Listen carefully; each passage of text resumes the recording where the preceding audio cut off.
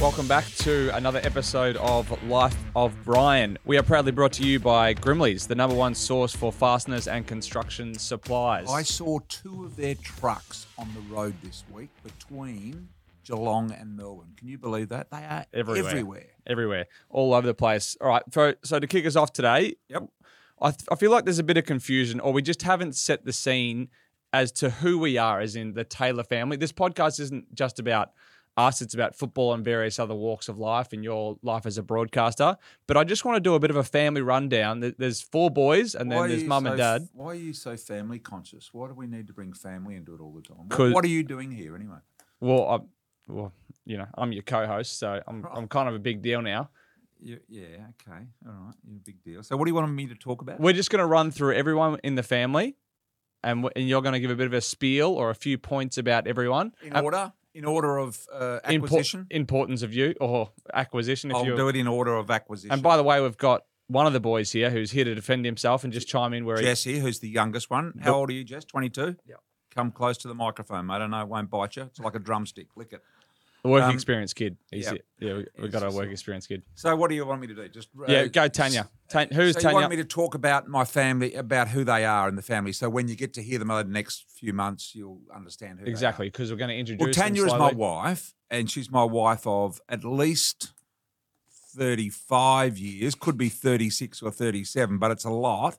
You know, I met her in Perth, and within 6 weeks of meeting her in Perth, I'd proposed to her. That's a story for the podcast. So I found a keeper. Not many people find a keeper. 6 weeks. 6 weeks. I'd proposed to her. That's how certain I was, as you know, that this person was the right person. Takes me 6 weeks to say hello to a girl. Yeah, well, at 6 weeks it was all done. Classy, intelligent, finite, lovely, family-driven person. Very classy. Because it is always extremely well dressed. Yeah, she loves her clothes. It's risky business picking a wife or choosing a wife or confirming a wife or proposing to her. It's risky because a lot of people do make the wrong decision. I made a ripper. She was an Eltham girl. She was into horses.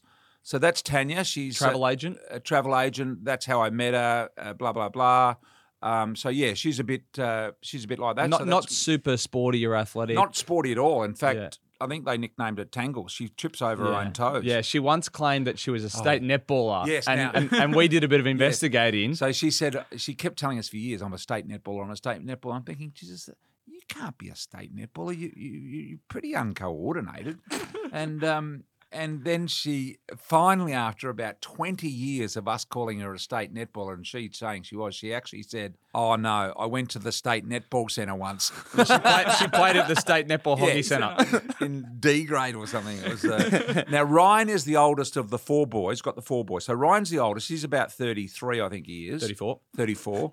Okay, and his claim to fame was when he was trying to make it as a footballer, because all of the boys played TRC Cup in some way, shape or form, or reached that sort of level. He was the most least athletic of the bunch of them. Hang on. He played on, what about this? I went to watch a practice game and he was playing on Liam Jarrah. He was playing for Collingwood VFL. Yeah, Collingwood VFL. And as Liam Jarrah's walking towards him, I'm going, don't line up on Ryan. Please don't go to Ryan, because Liam Jarrah would absolutely turn him inside out, and everyone else on the field he would turn inside out. This is when Jarrah was struggling. Yeah. So anyway, he played on Liam Jarrah. He played Liam Jarrah into form, I think. He's a superhero weirdo.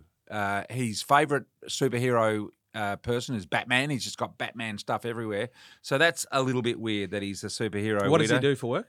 He's a cameraman and editor. Yep, for Seven. For Seven, and previously with Fox. And a very, very good one. Really good. Really, really good at his work. Highly desired by those in the trade, and is really, really super duper at what he does. And he's married to Jess? He's married to Jess, and they've just had a kid. So that's the first grandkid. What's his name?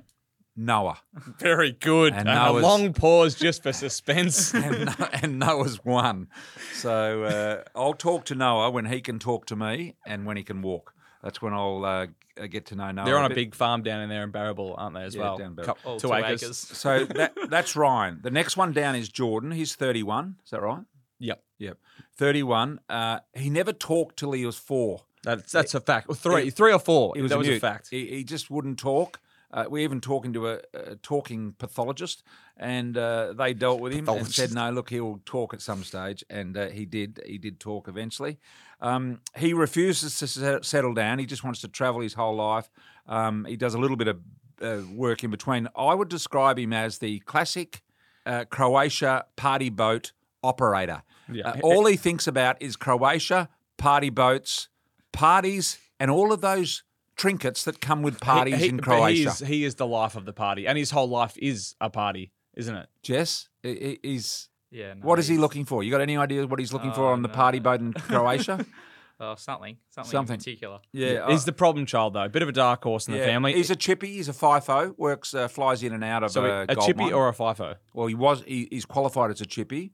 And now he's gone into the FIFO work for some quick loot, so he can go on the party boats. And his claim to fame was that he broke Blake Caracella's brother's under-12 backstroke record at Diamond Creek. Pool. At the swimming club. He was a good swimmer when we had him under control. So since then, it's all party, and I'm not sure when it's going to end, but I just wish he would start to settle down, find a Tanya, and settle down, get into it, and buy a house or something. Do something normal. You just can't keep pissing your money up against the wall. I'm not holding my breath. No. Harris, and then there's you. Oh, Captain Serious. Hit me. Captain Serious. He's always... your auntie has always wanted to bottle you because she thought you were just so delightful and, you got that smile as a kid and always smiling as a kid, never saw you cry. That was your auntie that thought that, not me.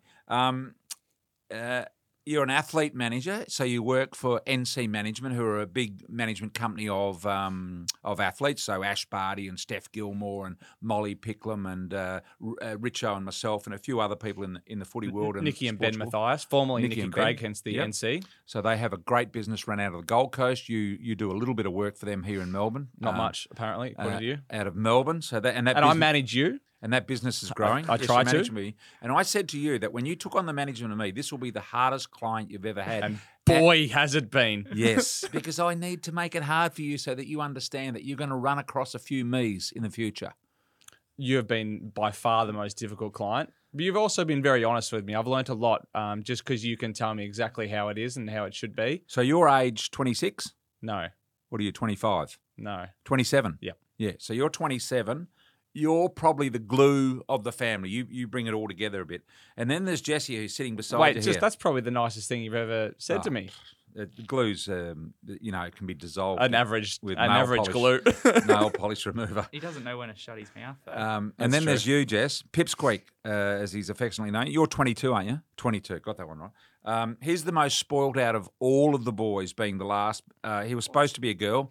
He ended up being a boy.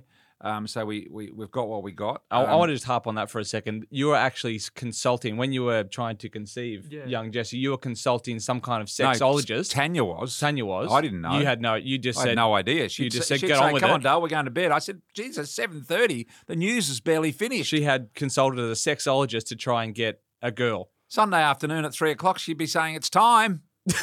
What, for the barbecue? And did she have like a Chinese tea beforehand? And she had all that shit. She had bloody Ginghua mats and all sorts of crap going on.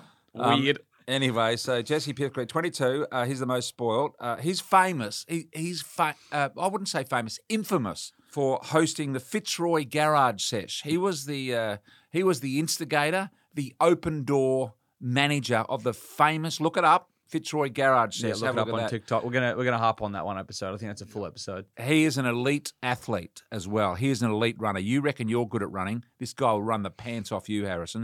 Don't worry, he would strip you down and shoot you off in no time at all. So, and all of you have been very good at the sport of football and basketball and other associated things. So that's the family. If they appear from time to time, and potentially two. We need to do you. What?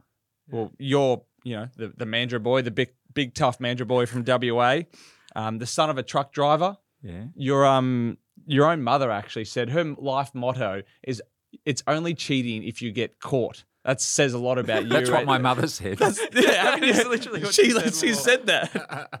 You've obviously never been wrong. You're impossible to impress, and you're the apparent undisputed world champion. Yes, I am. I think 5 times over. Yeah, I thought it was 8 the last time you said it. But anyway, that's you. Are we doing Hansel or is Hansel? No, Hansel the dog is beautiful. He's mine. No one else needs to know about him. Beautiful. But yeah, we're all a great disappointment to you. No, you just remember, I don't necessarily, people say to me, oh, Brian, you're not enjoying yourself today because I'm not smiling.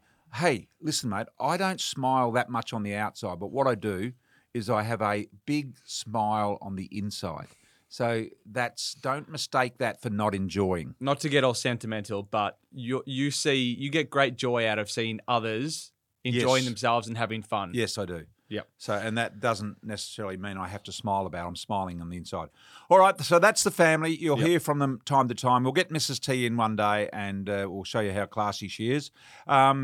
All right, we've got Richo coming up shortly, who's our special guest today, Matthew Richardson. Look forward to having a chat to him, the 800-goal superstar, 3-time All-Australian. Before we do that, let's talk a little bit of footy. What do you want to talk about today? What items have you got for me? Captain Serious, I'm going to steer the ship. Yep. You want to talk about the Brodie Grundy experiment.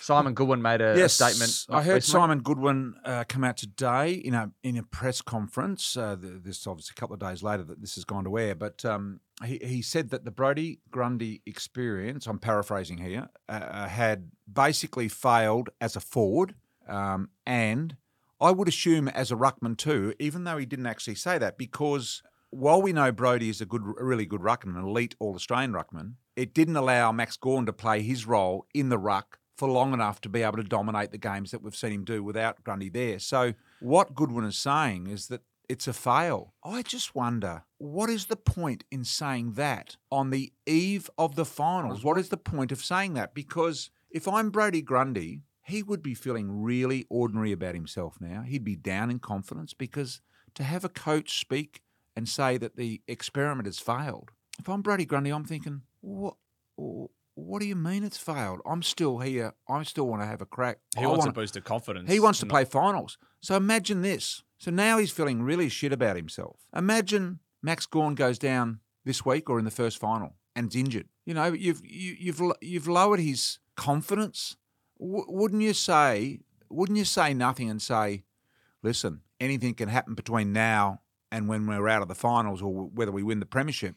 So we need to have him ready to go. We can't have him low in confidence. So I just thought it was a very strange thing to say about a player when the season's not finished and you may need him at some stage. You want to keep him engaged. I want to keep him engaged and then deal with the other stuff at the end of their season. I think the quality of Brodie Grundy's character would see if Max Gawn was to go down, he would see it as a great challenge and probably step up and do the job. Yeah. But yeah, I agree with you. Well, you don't have to agree with me because you're right, just a host. I won't agree with you. No one gives a shit about your opinions, all right? So don't think all of a sudden think your opinions matter. All right. What's the next footy topic? Yeah, the Crows versus Swans finish last week or now a couple of weeks ago. Oh, yeah, this is irritating. So everyone's complaining about ARC and the quality of the cameras and all this stuff. You want to harp on that it wasn't actually an ARC error. Don't give my answers away. All right, go on. Yeah, well, I watch Fox a lot during the week, and on that show, I think it's called 360 or something like that, Jared Waitley and that Robbo. Good show. But they were carrying on, and so have most of the media about how the goal review system hasn't worked. What a disgrace, not good enough, not high enough technology, blah, blah, blah. And I'm sitting at home thinking to myself, really? How did the technology fail? How did the goal review system fail? It didn't get referred to the goal review system. So it didn't fail. In fact, I think if it had have got referred, there's no doubt that it would have been awarded a goal. So how can people out there be saying that the goal review system failed? No, it was a human error that didn't, and I feel so sorry for that goal umpire. It was a human error that didn't refer it to the goal review system. So the goal review system hasn't let anyone down, and I still regard it as good enough to do what it needs to do. So what do you think should have happened? Or Nothing should happen. No. We should just move on and get on with it. And perhaps I could say one thing. I just think on the back of the NBA's rule that they brought in a couple of years ago about all calls can be reviewed in the last 2 minutes of the game. It doesn't matter about the first 2 minutes of the first quarter or the second quarter or the third. The only thing that matters is when the scoreboard gives you a W or an L at the end. So I think the coaches should be able to have one review of scores only, not free kicks, of scores only in the last 2 minutes of a game. A score review. If the umpire doesn't call it, they can call it, but only on scores, not on free kicks because they can be very subjective. But aren't they? Only on scoring. One challenge from each coach in the last 2 minutes of the game to do with scoring only. But isn't that the other thing that everyone's complained about, and I'm sure you complain about it because you love complaining, is holding up the game? No, we're all happy. We all thought that about the NBA, didn't we? And we're all happy to get the right decision. I think the most important thing is to get the right decision. Get it the clear right decision. We can't come away with the wrong decision. Yep. And if we got technology that can do it, let's stop the game for a minute. The emergency umpire on the boundary holds up a flag and says, "Yep, coach is challenged here." Bang, we go to the review. Probably won't take more than 10 seconds extra what a normal goal review would take. Yep. All right. So moving on, and one more thing. Remember, they have communication in their ears. Yep. Someone can talk to them and say, "Hey, the coach has challenged this. Let's have a look at it."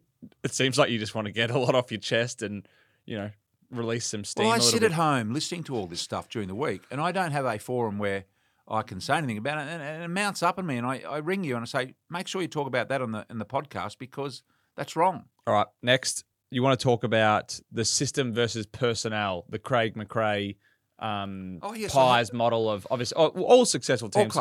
Recent. All clubs at this level operate on a system. That is, if a game style. Yeah, if a player gets dropped, Jesse Taylor comes in and he fills the gap and plays the role and does the job because it's a system.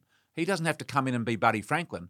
He just has to come in and do what's required of that position under the system of whichever club it is. And I heard Craig McRae talking about this, saying that, it doesn't matter who comes in, our system will ensure that, it's the same result. That's all right if you're only missing one or two players. But if you're missing your best three players and several others as well, which they are, then the system starts to fall down because, let's face it, the guy who's number 28 on the list is not as good as Nick Dacos at playing his role in that system. So there is a lessening effect. So while I agree, they are all taught system, and system can stand up when you've got your best team on there, the systems always stand up. But as you lose players, the system is gradually eaten away because of the quality of the players that replace you aren't as good. Yes, all they have to do is follow the system, but they're still not as good. So, system is great, but not always possible. Yep. Well said. Good. Are you done? Thank you. I'm done. If that's whinging, I don't see that as whinging, Harrison. I'm disappointed you used the term whinging. I never said whinging. Listen, you whinge all the time. And by the way, I spend half my life in Fitzroy living with you guys on the weekend when I come up to the footy. My razor blades, have you ever been and bought razor blades? I'm not using your razor blades. Have a look at this one, the work experience kid. I'm not asking you questions, either of you. So don't talk. This is slander. Razor blades. Defamation. It costs, for a pack of 5, they cost $42. Mate, I've got an old school razor that has a single blade on it. That's what I use. To Fitzroy, each week I buy a new set of razors. I'm thinking, one blade lasts me a month. Yeah. Why have I got no blades left? Well, we're using your toothbrush to clean the toilet as well. Yeah. So have a think about that next time you brush your teeth. Anyway, what have we got? Is that it? We want to talk a little bit about some behind-the-scenes stuff. Mm. You were talking on the way here, actually, this came up. We're talking about nicknames and how you like to pick nicknames for players and certain players, and they've sort of got to be a certain type, but also how that is relatable to you evolving as a commentator. Yeah, I'm not sure exactly what you mean about all this, but I assume that you're talking about things that commentators say. For example, I'll give you an episode. Give me an example. A few years ago, you started saying, boy, oh boy, wowie. Lots of people loved it. Lots of people didn't like it as well. But that was a big thing about BT, the character and the commentator. You can't do the oh boy, wowie for your entire career. You have to continue to evolve. No, you've got to evolve. Yeah. So tell me about it. You've got to evolve. You can't keep saying the same thing. There's no doubt about that. Even someone like, say, Stringer in the package. Number one, how do you come up with that? That was a Channel 7 collective brains in the truck while we're actually on air that came up with that. During the game? Yeah, during the game. I said, this guy needs a nickname down into the truck, speaking off air. Because he was so electric. Speaking off air. And because he was so electric and he was just this guy that was just awesome. And so over about a period of a quarter, all those in the trucks were throwing names, and then bang, I don't know who it was, someone said, the package, and bang, you go with it. Just suited him absolutely perfectly. So there's something there for everyone. But I think you can only use those things. Like I look at McAvaney and special comes to mind. He's special or Buddy's special. And you would never hear Bruce say that now. He's moved on to the next thing. And I think as commentators, you've got to evolve. And while you may come up with something that's good for a short period of time, you need to evolve and get on to the next thing. Otherwise, I think you become caught in time, and you become much more expendable if you're caught in time and haven't moved with the game and with the people in the game. Is a really important. It's a hard thing to do to evolve. It's something. In fact, I'm looking forward to speaking to Richo about it, because he is a guy that survived a long time in the game. I think he played for 17 or 18 years. And he's now a long time in the media because he has evolved as a person. In a role of special comments where there's the new retiree coming in every year that wants that job. And I think with the commentator, you've got to love the current game. You can't be caught in a time walk loving the era you played in. I have no doubt now, and I genuinely believe that the game today is the best we've ever seen it. It's the most skillful. They're the fittest, strongest players you've ever seen in your life. And they are more equipped than we ever were, and so the game is at its peak now, and I think it'll continue to peak. So you've got to evolve and go with the modern trends of the game, even if you don't like them. If I got on air every Friday night and continued to say I didn't like that and I didn't like that and I didn't like that, then I'd be caught in the time walk and I'd be no good to anyone. Which you did at the start of this show, anyway. What? You're complaining? I was just being... football's a subjective thing, mate. I'm allowed to have thoughts. It's a very objective, according to the life of Brian. The nicknames, they've got an expiry date and you can't use them over and over again. Yeah. What about Not just nicknames, sayings. Sayings, yeah. We need some more nicknames. I think you need a new one. No. You see, this is the trouble with you and me. Your era would think that this is a thing that we force. My way of doing things is this happens naturally. I'm looking to engage our audience. Did you hear me say the word evolves? Evolve, yep. Like you're forcing. I like things to evolve. I'm going to get our audience to get involved and potentially suggest a few nicknames. No, well, yes, that's okay for them, but it's got to evolve and it's got to be natural. Yep. It can't be a forced thing. Yep. If you try and force and do things, during everything that I've ever said in commentary has evolved during the game. I'm not a person that takes things that are written down. There have been many commentators before me that do it, and they've done it really, really well, written down and try and squeeze them into the game. That's one way of being a commentator. You can do that, but I don't necessarily think it's the best way. Yes, well, Richo has arrived. We've been talking about him all day, Harrison. Have a look at the big fella. How tall are you, Rich? You're a tall man. 6'5", BT. Oh, that's tall. Do you want the new 196 in today's language? 196. I was claiming that you were 6'8" last week on the podcast. I've given you a few inches. And that is small now for a footballer. You see these guys now, they're 6'7", 6'8", key position. There's no one, even the mids are all 6'2" plus now, aren't they? Paddy Cripps would be 6'4". Yeah, 6'4". Yeah. Nat Fife's like 6'3". So even Jobe Watson, when he played, was 6'3", wasn't he? Yeah. Like, there's not many small guys now, really, through the midfield. Were you a late bloomer or were you a man-child? No, I reckon late. Yeah, probably about sort of year 10-ish I shot up. So you didn't man-child them at junior footy? No. I was scared in grade 7. I was petrified. Were you actually. small? Well, I wasn't small, but I was skinny and immature. And we had, the guys the man boys, that had hair on their legs and had tattoos and had a moe like you already. So I was a late bloomer. I wasn't a man child. I was a late bloomer. Yeah. I never got going until I was about 16 or 17. Yeah. So I probably didn't really start kicking on till grade 10, I reckon, Harrison. Yeah. What are you waving at me for? What do you want? No, I thought you were going to say that you were a bully, but you're not. You weren't. No, man boys. Yeah, man boy. Yeah. I was a little bit of a bully. But I wasn't a man boy. I wasn't the biggest. Yeah. Were you successful at junior footy like I was? You were. Yeah. Well, I've heard of. What about this? He's asking. He's just asking you to ask him a question about how good he was, knowing full well that I'm going to bring up. Well, I kicked 25 goals in 2 consecutive weeks. I had 50 goals after 2 rounds in under 17s. What did you do? I've never did anything like that. So were you a standout? I reckon 13 was my best in high school. So I never kicked that big, bag like you're talking. I don't believe that though. By the way. Who was playing on you? Probably one of the best players in the competition. I don't know. That was from a centre forward, by the way. There would have been a newspaper article or something. I think there was. I think I've got it in my scrapbook somewhere. I'd love to see that, just to have proof, because you go on about it a fair bit. It's true. So you weren't a trophy collector along the way as a junior? You were going along inconspicuously, were you? No, like mini league won the best and fairest and that sort of thing.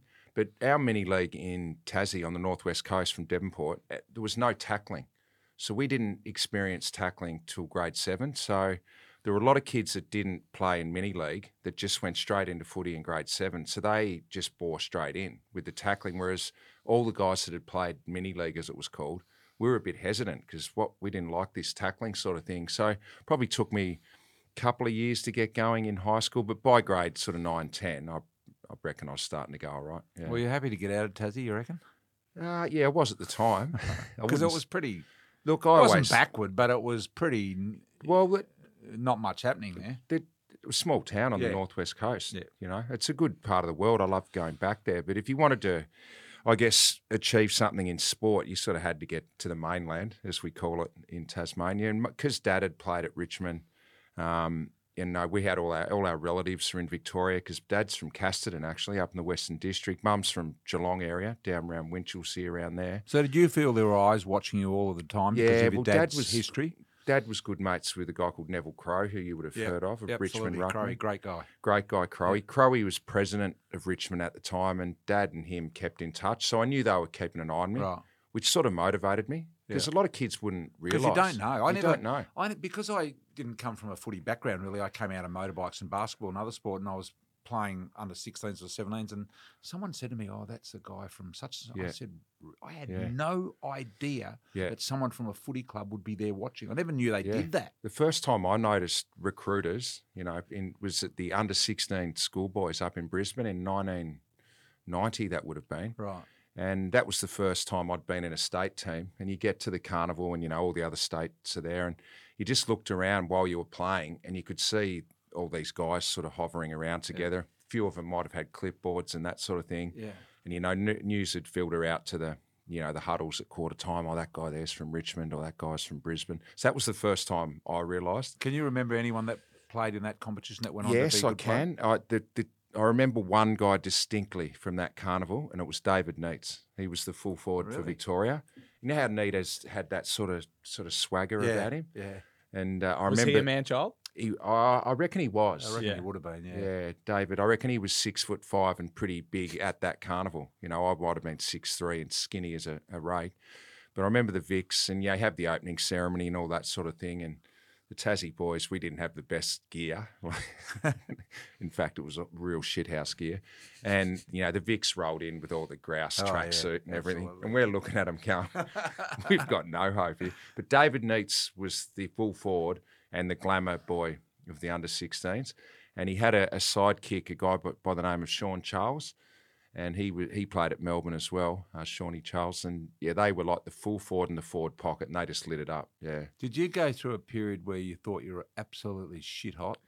Like you've kicked 800 goals, 280 games, 3-time All-Australian, pretty good career.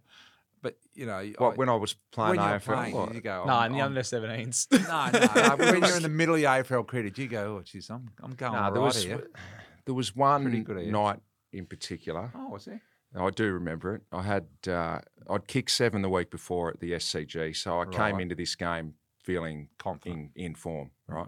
I'd never got a kick at the SCG, mind you, either. So to kick 7 up there, I thought I'm in touch here. Well, you got within 5 of my record, so well done. Oh, well, you kicked 12.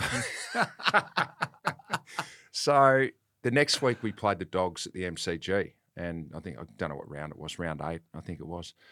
And we were playing the Bulldogs. Ben Harrison, my best mate, was playing for the Western Bulldogs at the time. Yep. And we had 4 of our best mates from Tassie coming over for the weekend. The game was Saturday afternoon. It's good when you get the mates in town. Yeah. So I wanted to play well because I knew the boys were in town. I wanted to have a win because we wanted to be able to go out after the game with the lads from Tassie. So, that day out on the MCG, I was going all right. I kicked 10 goals. And I just couldn't wait to get down to the Swan Hotel here in Richmond. We're in Richmond as we speak, because I knew the boys would be waiting. And, I got down to the Swan Hotel that night. I've kicked 10. I've got all my mates from Tassie here. They're thinking I'm going pretty good. I'm getting them free drinks. I've got drink cards. Harrow comes down. We'd won the game. He was part of the losing team, so we're all hanging shit on him, so it was a good night. And I thought I was pretty good that night. Yeah, because I remember a time, it was always great having mates come into town, because you're from Tassie, I'm from Western Australia.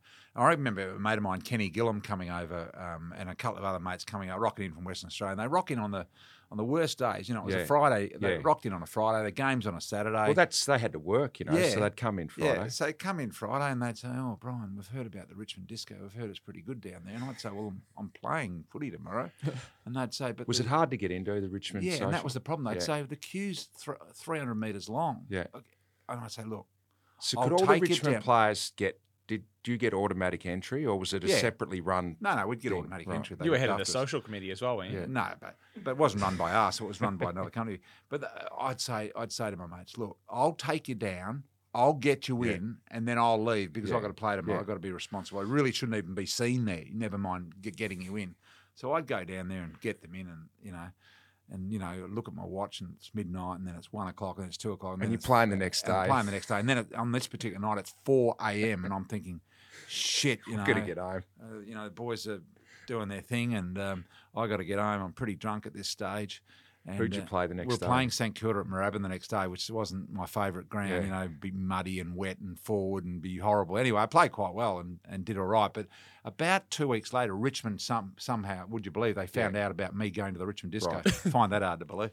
on the premises of the footy club. Some serious and investigations. I think I got a $2,000 or a $4,000 fine and a 2-week suspension. You got suspended. I got suspended for 2 weeks for going to the Richmond Disco. So back then, could you have a beer during the week, or was it strictly after the games? No, it's not as strict, obviously, as it now, but you'd certainly have a drink on the Sunday. Yeah. And, I reckon you could have a beer during the week. And it wasn't frowned upon. It wasn't frowned upon, as long as you weren't out late nights and nightclubs and that sort of thing. Yeah. But doesn't that say a lot about the professionalism now? If you wouldn't ever want to do that, because as a player, you want to get the absolute maximum out of yourself. By the time I got here in 1993, it was an unwritten rule. You'd go out after the game. If you played Saturday, you could go out Saturday night. You could probably then have a few Sunday arvo, because in Melbourne in the mid-90s, Sunday arvos were really big. What was the spot? Probably the depot. I think it was called Benson's before that. Benson's before that. The Nicobella's? The G Bank. Nicobella's on a Sunday. It was a late place on a Sunday afternoon, about 6 o'clock. Only open for about 2 hours. Went from about 6 to 8 or 9 or something. Yeah. And I remember, was owned by Graham Richmond. Well, I remember Graham. This is a true story, Rich. By the way, this podcast's not about me; it's about you.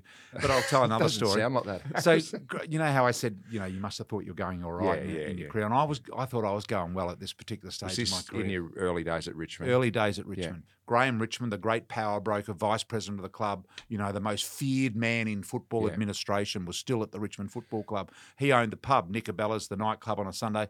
And I went down there. In Caulfield, in Caulfield at the end of Glenferrie Road, where it meets Standing Long Road there.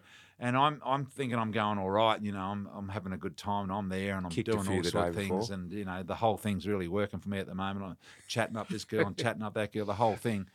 And unbeknownst to me, Graham Richmond, the owner of the pub, had told the bouncer on this particular night, when Brian Taylor walks out of this disco tonight, I want you to give him one right in the head. Because he's just getting ahead of himself. And he just needs to be pulled back into line. And I've had the night of my life, and I've walked out, and Mick Hamill, who was the bouncer, he's just gone bang, a little clip, and given me a clip on the way out. And I'm thinking, what the hell is all this about? And then about 2 weeks later, I found out it was Graham Richmond just getting me to pull my head in a little bit. Did you? And probably pulled in a little bit, but it was. Hey, did you have aspirations for captaincy? Was that something you wanted to do at some stage? Yeah, look, I did. There's no doubt I would have liked to have been. It never. Why didn't it happen? Probably because of my own sort of issues I had on the ground, Brian, with my body language and that sort of thing. Yeah, that's right. I used to spit the dummy a little bit. You did.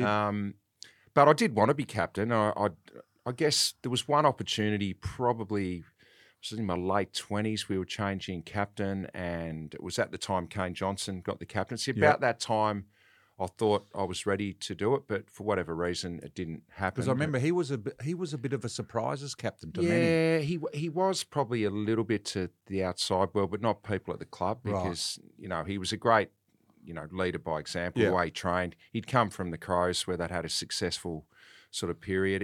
He was one of the hardest trainers you'd see. So, yeah, that was the time, I thought I was ready. It didn't happen. Yeah, it's probably a disappointment that I didn't. I wish I could have. Your body language was a little bit of an issue, wasn't it? Because it was. You were raising arms. Well, you were similar. Yeah. Well, I was similar, yeah. Did you, after a game, feel embarrassed about it when you looked back at it or not? Not really. I never even thought, that vision they show of me with the umpire, I reckon at the end of that game I'd forgotten about it. Didn't even know. Didn't even register with me as being something I shouldn't have done. So you were sort of possessed type of thing? Is it? Yeah, I just changed when I got on the ground like you did. Your emotions not get the better of you. I felt that sort of thing fired me up a little bit. Yeah, yeah. Look, I did too, but I reckon it boiled over too much the wrong way. It boiled over when Terry Wallace arrived. Well, what happened? Well, he arrived and I was 29 years of age. So you needed the bloody... I needed to change. Well, you went till 36 or something, but it was actually good of Terry. As soon as he arrived, he sort of whacked me between the eyes. He said, "We can't have this anymore. We're trying to change the culture here." And fair enough. I agreed. And I said, "Yeah, what do you want? What can I do about it? I've tried everything. I'd done leadership courses. I'd gone out and, hired, like a psychologist. I'd sat down with this guy for 6 months every Monday. It was like he was trying to put me back together. It sort of took me apart and anyway, that didn't probably work either. And I said, "I'll try anything, Plough." So when he suggested it, I was open to the suggestion. I said, "What do you want me to do?" He said, "Well, look, I've sourced you a body language coach." I said, "A body language coach?" I didn't even know they existed. Harrison, have you heard of one? Never. So male or female? He didn't really say at that point. And I said, "Well, yeah, I'm happy to give it a go. Let's get started." So we're at Punt Road, and I said, "Where is he?" And he said, "He's here now." I said, "Where?" And he said, "He's sitting outside." So I was in the old Jack Dyer stand at Punt Road. I walked down the race, and I'm looking around. I couldn't see anyone, and Terry had said he was out there. And then I turned around and looked up in the Jack Dyer stand, and Brian was sitting. Are you joking? No. What? And I said, I've never heard this before.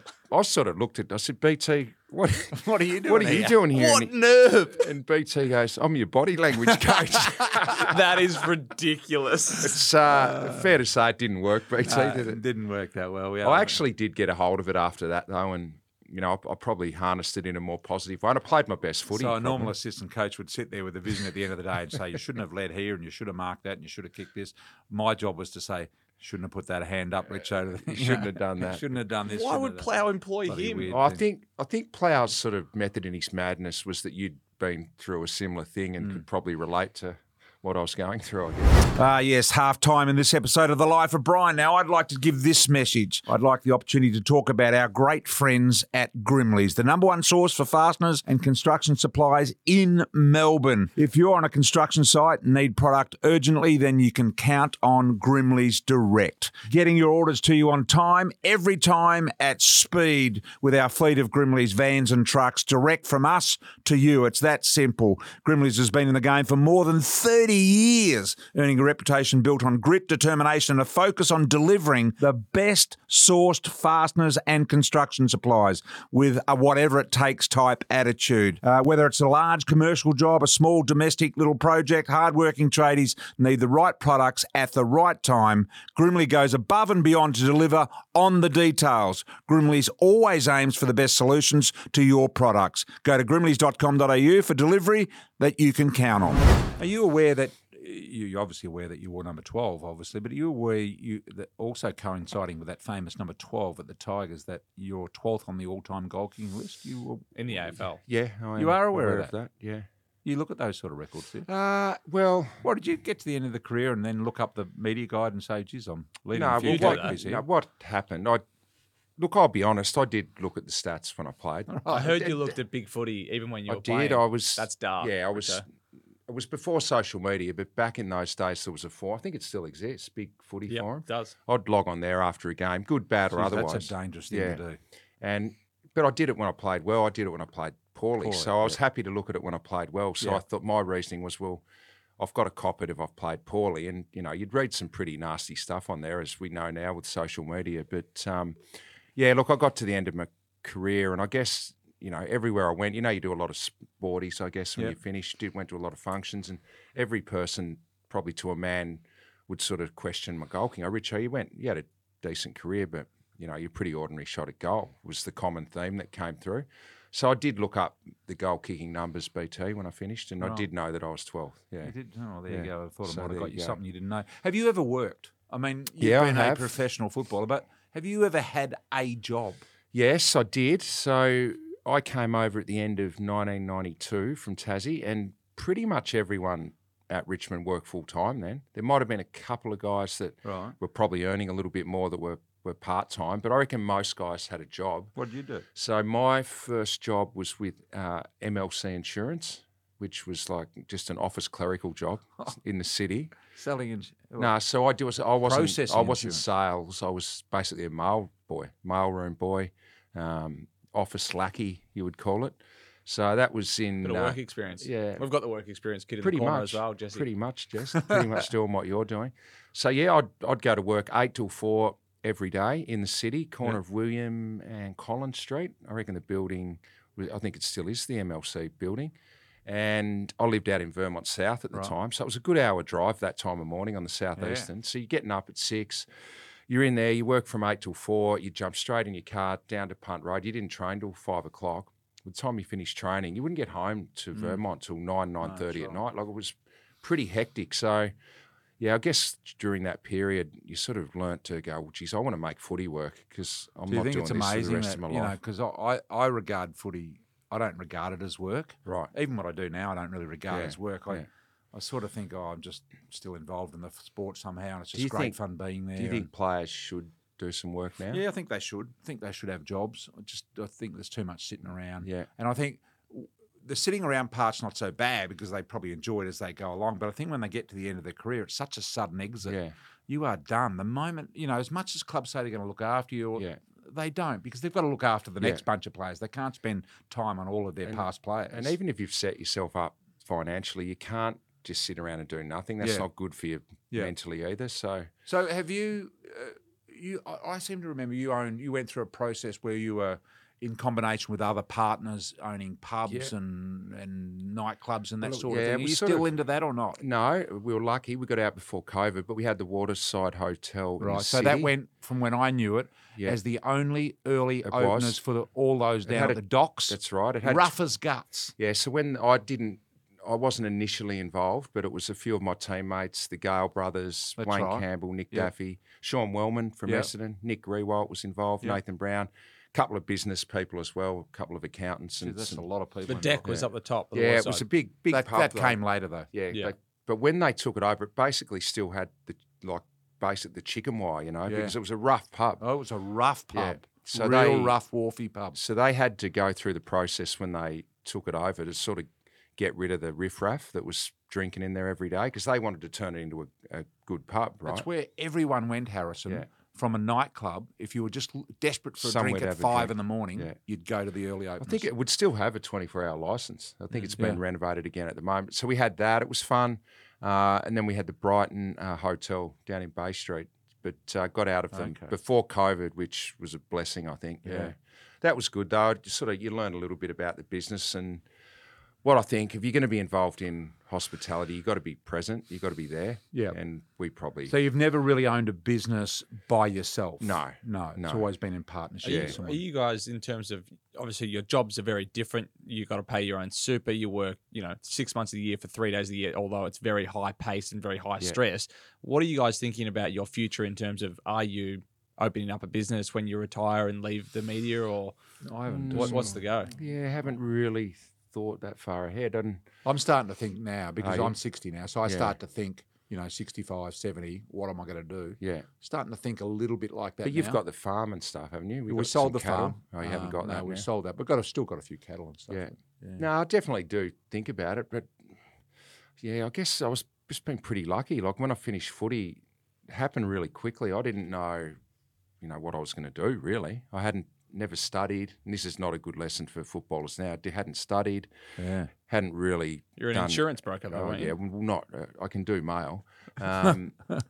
So I was just lucky that the sort of media came my way. So you go into the media, and But I think I noticed about you is I think you've been really good at evolving with the time. How long have you been in the media now? How long have you been 14 retired? years now. See, 14 years. It's gone quickly. See, every year, like this year, there's another 5 or 6 superstars that have retired that want your job.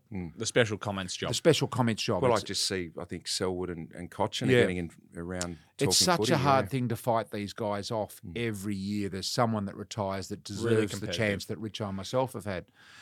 How do you evolve and make sure that you're on the edge and you're with everything that's happening these days to still stay relevant? It's hard to know exactly what's going on at Clubland, isn't it? I mean, because you're not there, from day to day, the coalface. I mean, I guess you've got to, I guess, try and stay in touch with some current day players and just sort of chew their ear off occasionally, just to try and see if you're on the right track with how you think the game's trending and all that sort of thing. You love the game? I do. Are you a footy nuff? I love the games on the weekends. The games. I'm not. You love going to the games? I like going to the games, watching the games, calling the games. Would you describe yourself as a footy nuffy? Yeah. If I didn't work in the media, I'd go and watch. Do you reckon games. I'm a footy nuffy, Harrison? I don't think he is he? No.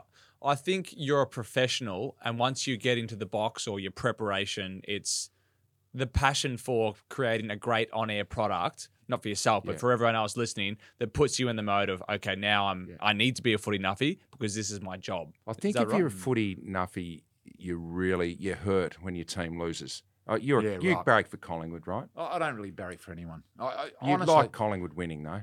But I can honestly say, Richo, as someone that's seen over 80 live games a year for the last 30-odd years, I now just go to the footy hoping that I just see a great game. And that's satisfying enough for me. Yeah. I honestly don't care about who wins and loses as long as it's close. People often say to me, oh, you're barracking for such and such. I go, yeah, I always barrack for the team that's coming second.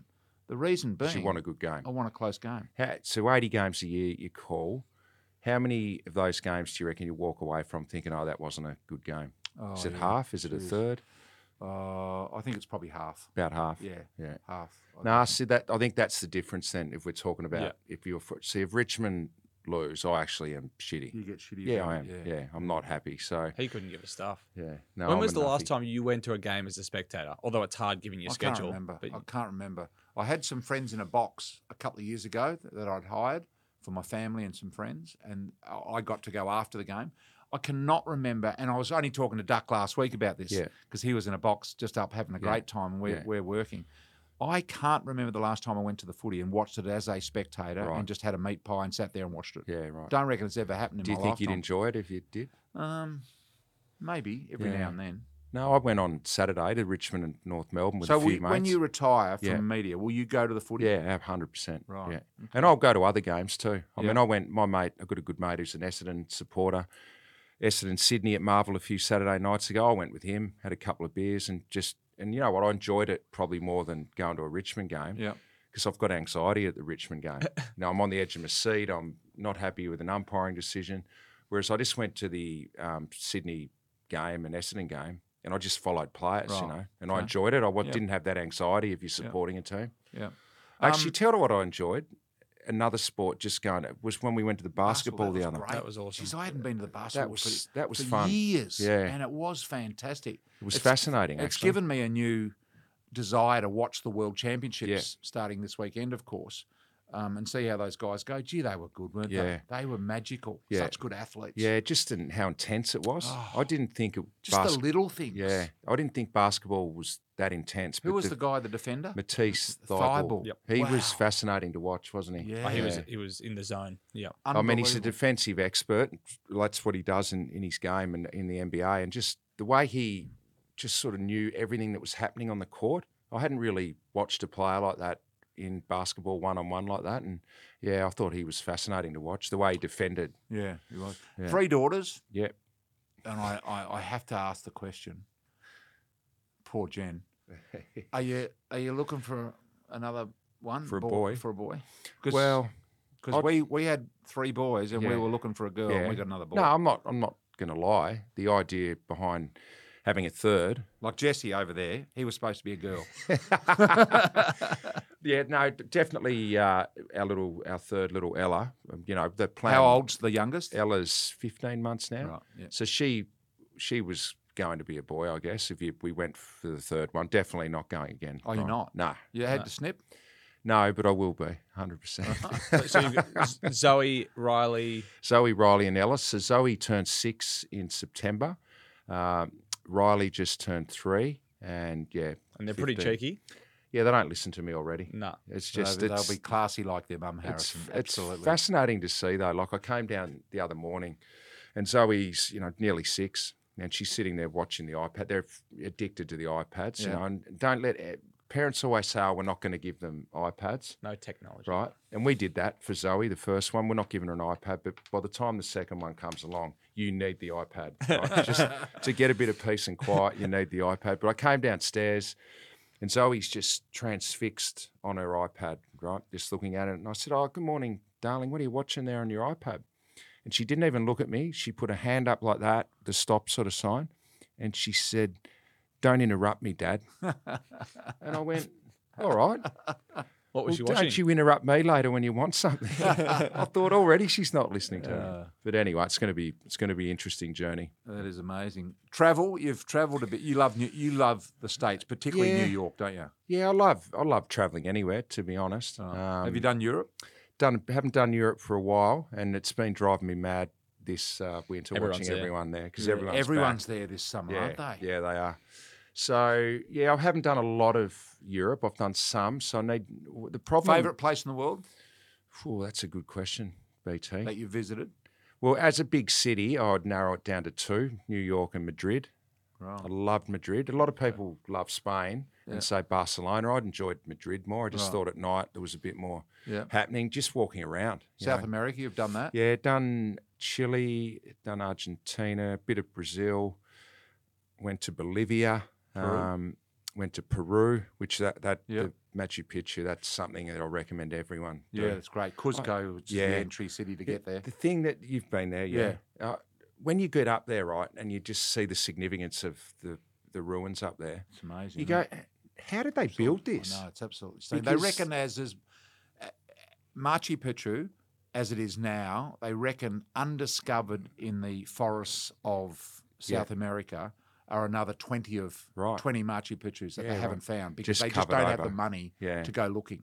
But I got up there and, you get up there and it's a fair effort getting up there and you go, how they built that is just incredible. Yeah, that was one of the best things I've ever done, to be honest. Yeah. Did you want to butt in there, Harrison? Were you going to ask? No. I was just wondering more about a few of those back to the footy stuff. Are you still mates with a lot of your teammates? Yeah. We've got I think the good thing now about social media, WhatsApp, and these sort of things is you can get the group chats going, and everyone's busy and got their own lives, but. I've got a couple of good group chats going with Kane Pettifer, I see him a lot. Players. Yeah, Kane Pettifer's a really good mate. Obviously, Tim Fleming, who played at Richmond. So really for a couple close of years. Ones that you'd see regularly. Yeah, this is probably half a dozen that you'd That's say. a lot, I reckon. And that would be my advice to any footballer. Probably you've got a half dozen at the moment. Yeah. Probably when you're 20 years out of the game, it'll probably be a few less as well because you all move in different directions. You all do something off. different.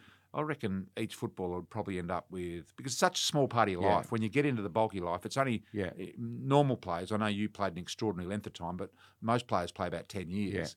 Yeah. And the rest of your life, you go on and find other things, don't you? Yeah, you do. Although you cannot see a teammate for 2 or 3 or 4 years, and then you bump into them. Like on the weekend, I bumped into a few guys at the Richmond game because they invited a lot of past players, and you go, gee, I haven't seen you for 4 years, but it felt like yesterday, So you can reconnect pretty quickly. But really good mates, probably 5 or 6. I think the thing that helped us with the Richmond past players was winning those premierships because it sort of reconnected a few of us because we were following it pretty closely.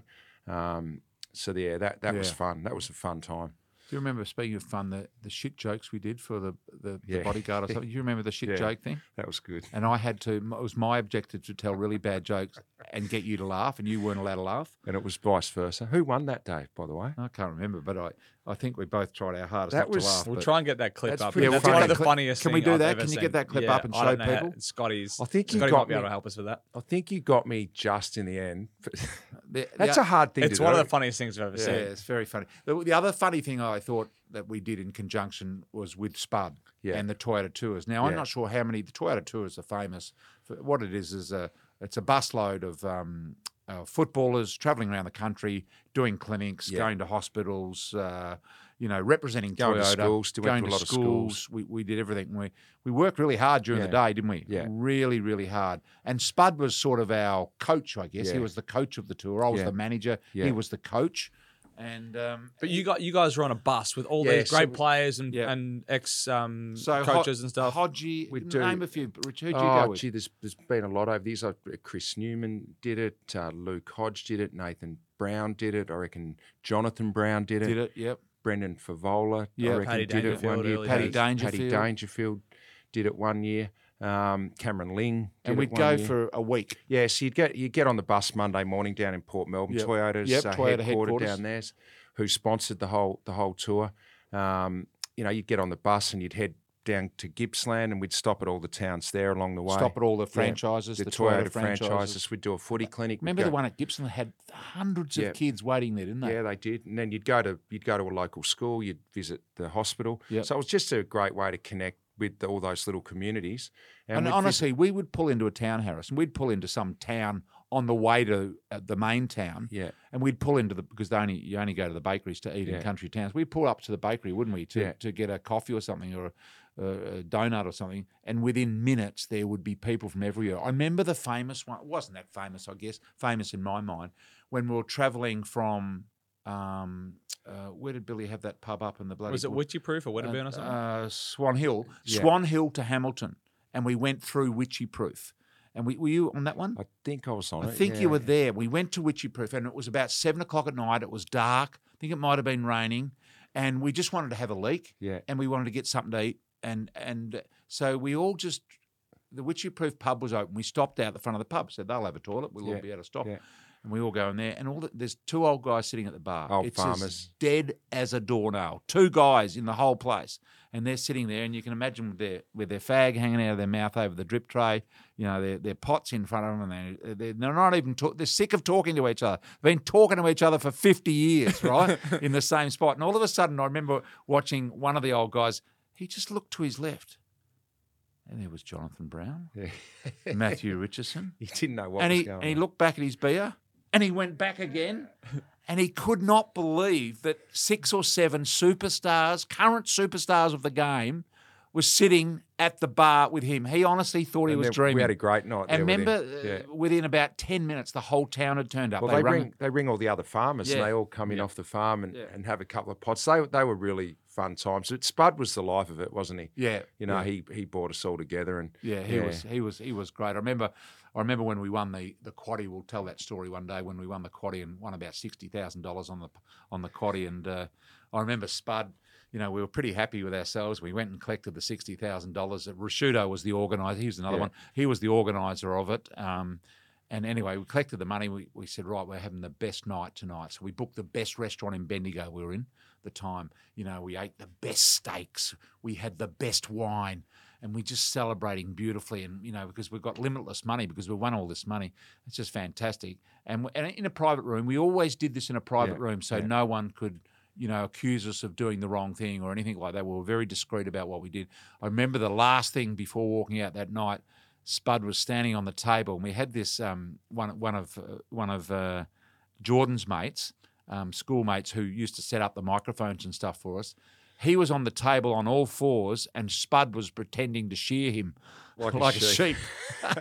That was he had his clothes on, behind you, Harrison. But he was just a funny guy. Brian, what's just while we're here and you're talking about travelling, what is it with you and planes and having to be first on a plane? It's fascinated me over the years because we travel a lot. Well, I don't have to be first on footy. the plane, so your information's wrong there. You've been travelling with me that longer. Right, Harrison? I don't have to be first. I would describe myself as needing to be in the top 10. The first 10. That's not what I've witnessed. No, you first stand 10. at the gate before the gates open. I'm normally first on, but I'm happy to be in the top 10. And there's a reason. There's a method between but this is what happens. Like we travel for Friday night footy. We might be heading to Brisbane next week for a final or Port Adelaide. And, we're lucky enough to get access into the lounge because we travel a lot and your status gets up. So you're normally in the lounge having a cup of coffee or whatever before you head off on the flight, or you might be having a beer. Well, I get there an hour before you in the lounge. Yeah, well, so Brian's always there, mind you, as he says. So we'll sit down, we'll be having a chat. You'll look at the boarding. It might be boarding at 11:20. It's all on time as far as we can see. And at about 11 o'clock, Brian will get up and just walk off. So he walks to the gate 20 minutes before you're even boarding. The reason being so he can be the first in line. Yeah. And I just find that fascinating. You could be sitting in the lounge. It's a really simple thing. How many arguments have you seen on planes when people get on last? This dickhead gets on last. You can't put your bag and anywhere. He can't put his bag above his head. And you know what happens? The flight attendant will come up to him and said, "Sir, I'll have your bag." And she takes it 25 rows back. And then I know that you've got to wait for the whole plane to go off so you can get your bag when it lands. That ain't happening to me. I get on the plane first, so I make sure I get my bag above my head. And if anyone puts their bag in my locker above my head, you move it. And then, the worst thing is when they recline their seat. He hates reclining too. And I remember coming back from Perth one night and we were sitting in business class. So what are the rules for reclining though? I reckon etiquette. In business class, no one needs to recline. Right. It's bullshit. You do not need to recline when you're in a business class. But a 4-hour flight to Perth. Nah, I tell you and so I put my knees in the back of this guy's back. And I'm grinding them in, and he's putting the chair back. Anyway, he eventually complained. He called the flight attendant over, and the flight attendant. Why didn't you just ask him? I said, "Well, you don't need to put your seat back, mate. You're in business class." And anyway, he refused, and the host shifted him to another right? seat. Yeah. But I just hate when people put I reckon seat back. It's very not very nice. I reckon if it's longer than 1 hour, you should be allowed to. If I don't need to put my seat back, no one does, right? It is absolute nonsense. As soon as the seatbelt sign goes off, when you're first to stand up, you realise like 90% of people hate you. You realise that I'm first off the plane as well. But where are you going? And do you realise you've got to get your bags at the same time as anyone else anyway? My bag out of locker, bang. Do you realise I've timed this? By the time I'm going past the BP garage on the Tullamarine Freeway, when I get back, people are still are still coming off the plane, You're and a I'm sicko. Going past the garage. You need medical attention. It's backfired on him once though, over in Perth. Remember the night in Perth where you were first on the plane and it backfired? Oh yeah, but So we got. Brian went down 20 minutes before everyone else. Anyway, we hear the boarding call. We're in the lounge at Perth. Brian's been on the plane. We got on, yeah. Brian's been on the plane. We get down to the gate and we're about to get on the plane. There was a malfunction with the boarding machine. So they sent everyone back to sit down. We went back to the That wasn't lounge. already on the plane. Yeah, that wasn't already on the plane. The ones that are on stayed on. So there was Brian and about 2 other people on the plane. They sat on the plane for an hour while we went back to the lounge and had a drink. It backfired that night. Yeah, it did backfire that night. But I am very strange when it comes to all things airport, that is for sure. So just back on the relationship of you two, it extends beyond obviously just the Toyota Tour and stuff. You guys work together pretty much every Friday and have done for quite a few years. Your rapport and relationship seems to be like one of the best in football commentary. What goes on? You guys seem to have a little bit of a joke more than anyone else does. I reckon it's just time together. You've worked for a fair while. You know each other well. We've done a lot of other, shows, and you do a lot of during the footy season. There's a lot of footy clubs or netball clubs or companies that have footy functions, and you just do a lot of stuff together. So you just sort of work out what works. So when I'm going to ask a question on air, I'm thinking about who is the best person to ask this question to. So there's Hodgie, there's Richo, there's JB, and there's Abby downstairs in the current team on a Friday night. And what goes to my, who should I ask that question to? Who's the one?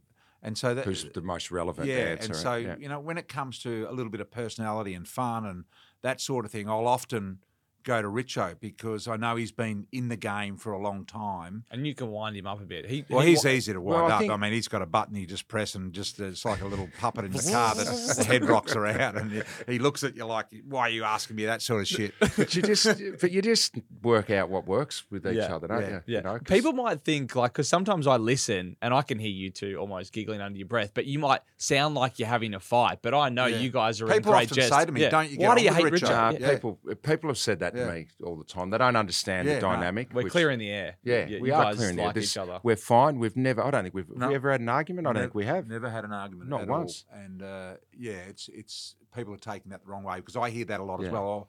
Oh, geez, you're hard on Richo.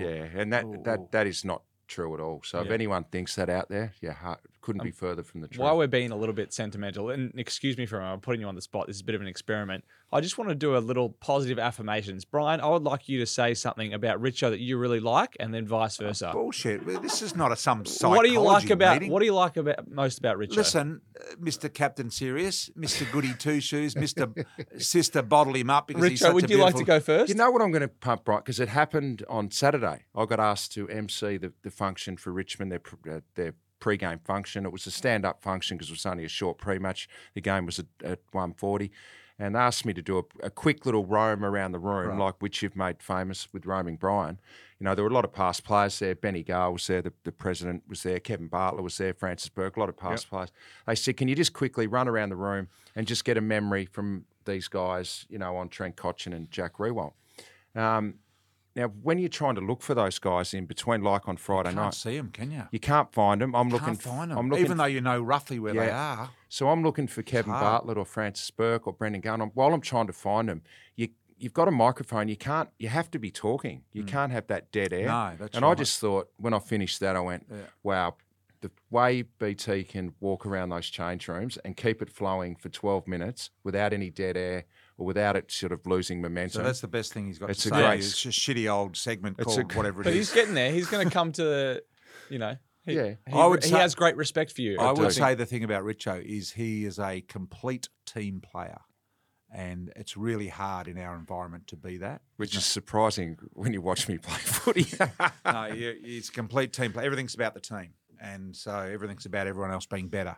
Oh, you guys are so cute. You know, so that's Well, probably what I'd say about BT Richo. was at 3RW. But when I started. all Richo could find on me was the old bloody roaming shit. No, you've Great respect and got a great deep respect. admiration. I think you are one of the best performers that we've seen in Australian football. We're both media. managed by the same person, and he's sitting here with us. Yeah. NC management is NC your management, is your, yeah, sorry. Yeah. No, Yeah. no, you know, I Is shoved that it. it, Harrison? Are we done with Richo? I've got a couple more questions. Yep. I want to find out a question for both of you. What has separated you both a couple of the best forwards of the last 50 years all time in the AFL? What separates the local really great footballer or full forward? So the VFL forward or the or the even old even Zavs forward even the or- one that plays 50 to 100 games. Yeah. What separates someone but kicking 500 goals or more and not? Well, Because they're all great. You've all got to have. Everyone's got a bit of talent, right? But I've seen a lot of talented players come through, but they just haven't got the one. They haven't got the desire, right? They haven't got the right attitude. They don't work hard enough at their game. They just think it's going to happen. For me, it was pretty simple. I based my whole game on work. You know, working hard, training hard, and if you've got a bit of talent and you do that, you should be all right. Yeah, That was because my there are theory. many players. I remember players playing in the VFL in the reserves that were just sensational at that level, and they'd come up, and it was people don't realise the big step from say amateurs to the VFL and then VFL to the AFL, but from the VFL to the AFL, that's a massive step as well. Yeah. It's still a very, very big step to take. So number one, I reckon, Harrison, particularly as forwards, you've got to have talent. And then, as Richo said, you can work on all of the other aspects that elevate that talent, you know, fitness, strength, skill, all of those other things. But I think you've got to, as a forward, you've definitely got to have talent. We've seen many cases of backmen that have tried to go forward. Yeah. And while they may have been okay there for a week or two, to sustain it for a period is hard. Would you have been filthy if you didn't kick a goal, or you had a poor game and you lost? Absolutely. Would that eat you for the week? Absolutely. Is 2 goals a bad game? It's got to hurt you.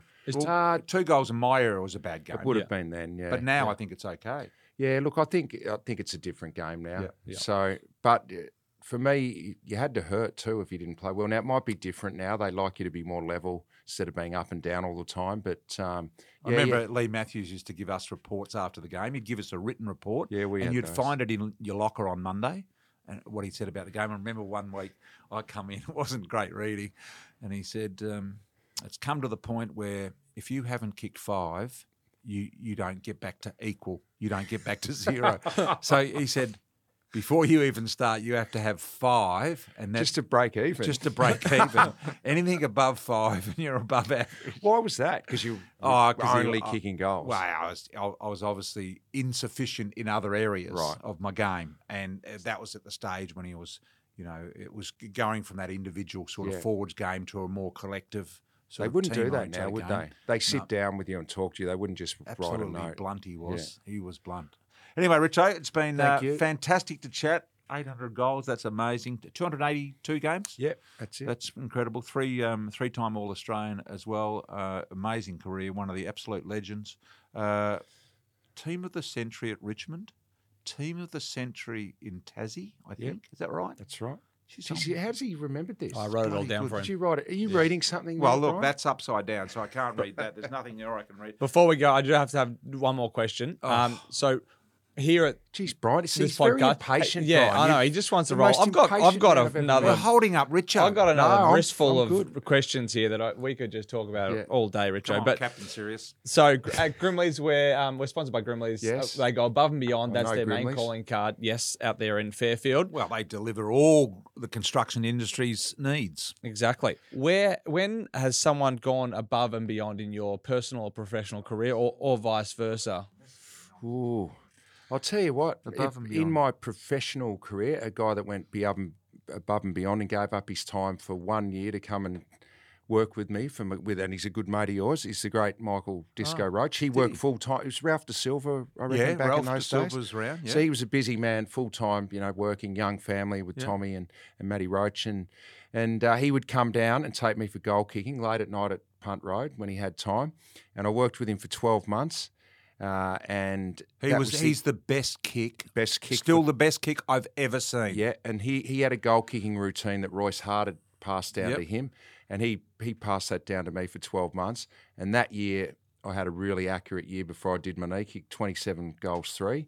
And it would not have happened if it wasn't for Michael Roach. Yeah. So he went above and beyond. He was good. We used to compete against each other all the time because I obviously played with Roach. But Royce Hart was our seconds coach at the time, so I had the benefit of Royce. Yeah. But the one that really got for me, Harrison, was Peter McKenna. Same thing. Superstar. Guys like that. See, now they don't want you to because they're scared of upsetting the coaches that are there as paid coaches. Which is strange, isn't it? Which is really strange because goal kicking, the particular art of set shot goal kicking, I'm not talking about other types, is something that I think you have to have experienced a fair bit to understand the intricacies of it. Now, McKenna understood it, and that's how he was able to portray it to me. Yeah. Obviously, Roachy understood it with Richo, and I think there are too many people out there teaching the art of set-shot goal kicking that actually don't know other than what it says in the textbook. It's actually fascinating what you say about clubs being very insular and not allowing, say, Harry Mackay. Well, they would hate for Michael Roach to come in. Or now Peter they McKenna. would. Yeah. But a player, Harry, just for example, who's had some issues recently, he should be able to go out there if he wants and source out a Matthew Lloyd or absolutely, a Barry Hall or whoever it is. They're so worried about it. Why? And I thought about this recently. I just watched the quarterback series on Netflix, which follows Mahomes and Kirk Cousins around. And Patrick Mahomes, he goes out and employs his own fitness guy. Yeah, they wouldn't let you do that at an AFL club, I don't reckon. So it's a different world, I think. All right, very good, Richo. Thank you for your time. We've taken far too much of it. Thanks for coming in. No worries. See you later, Harrison. I'm going. See ya. Ta-ta.